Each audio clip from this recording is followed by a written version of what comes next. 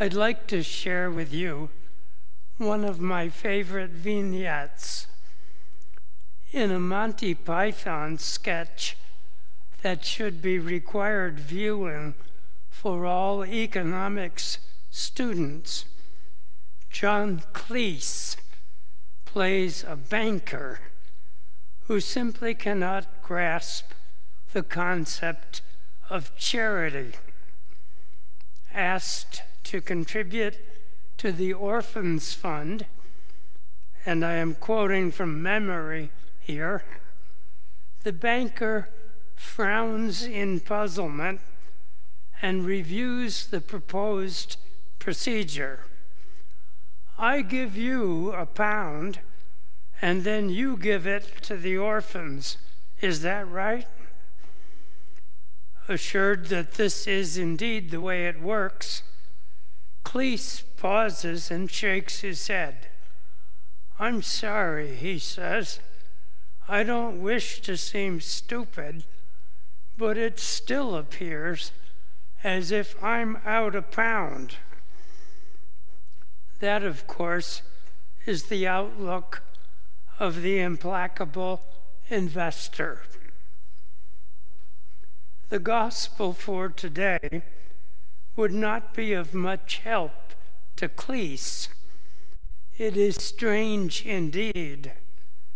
It seems written from the perspective of a modern-day investor, conditioned to expect and respect profit.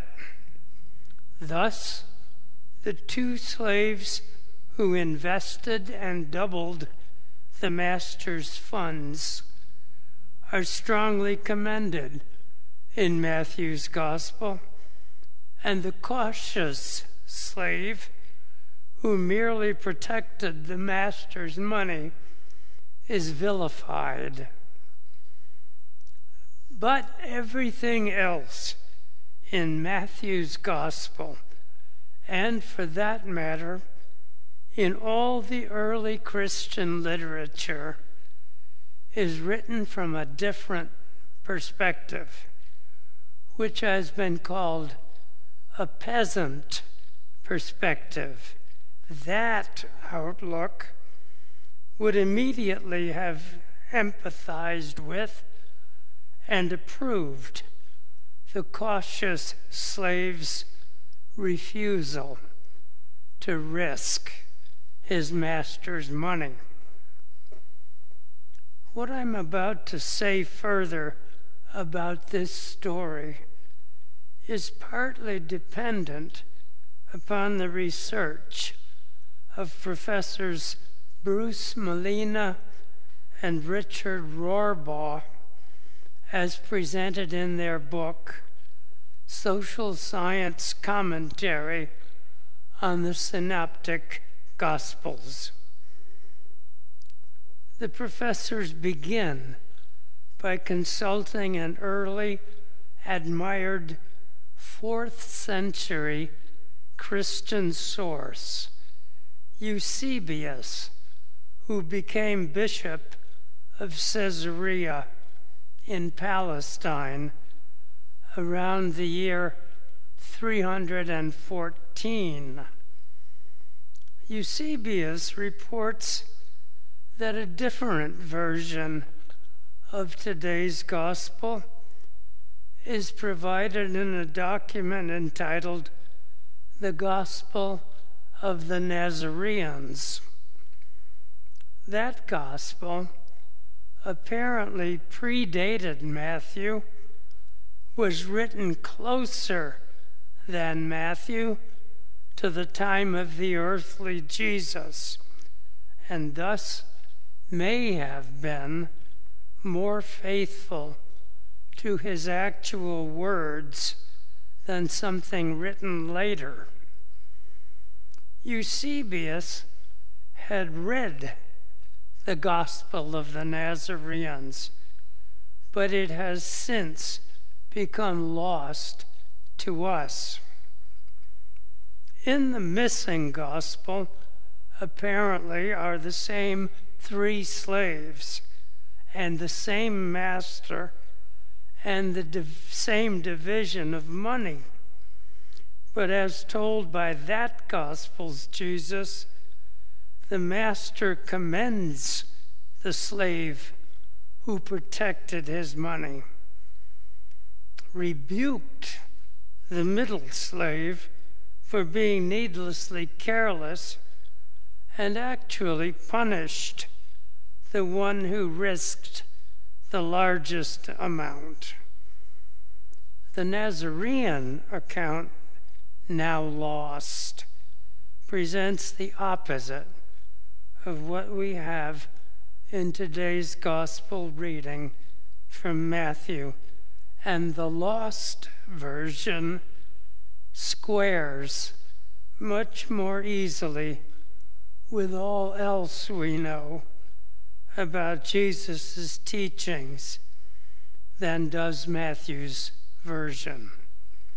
We will never know for sure which perspective, that of the investor or of the peasant, the historical Jesus actually invoked. It seems appropriate today to say, however, that whatever Jesus wanted us to do or not do with money, Christians, in fact, are very generous in supporting churches.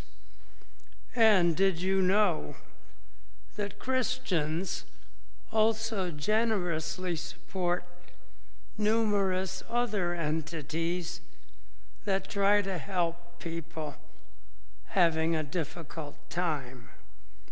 Interestingly, an article in the journal Philanthropy of some years ago states unambiguously that religion drives charitable giving in America. Quote, "In study after study, religious practice is the behavioral variable with the strongest and most consistent association with generous giving.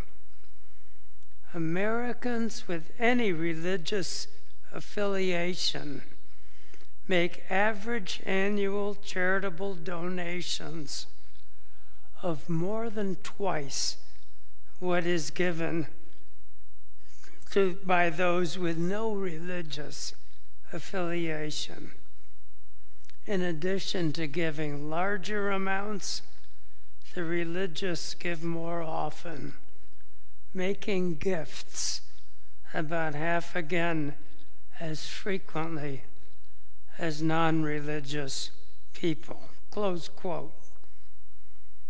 I think that is a great witness to some of the deepest principles of Christian love and service to others, and we should feel good about it. But I cannot close without mentioning one final statement about Jesus' wealth and privilege. It was made by the Roman Catholic Archbishop of Paris in the 1820s. One fine day, he actually told the faithful, quote, "Jesus Christ was not only the Son of God, he was also of aristocratic family on his mother's side." Close quote. Hallelujah and amen.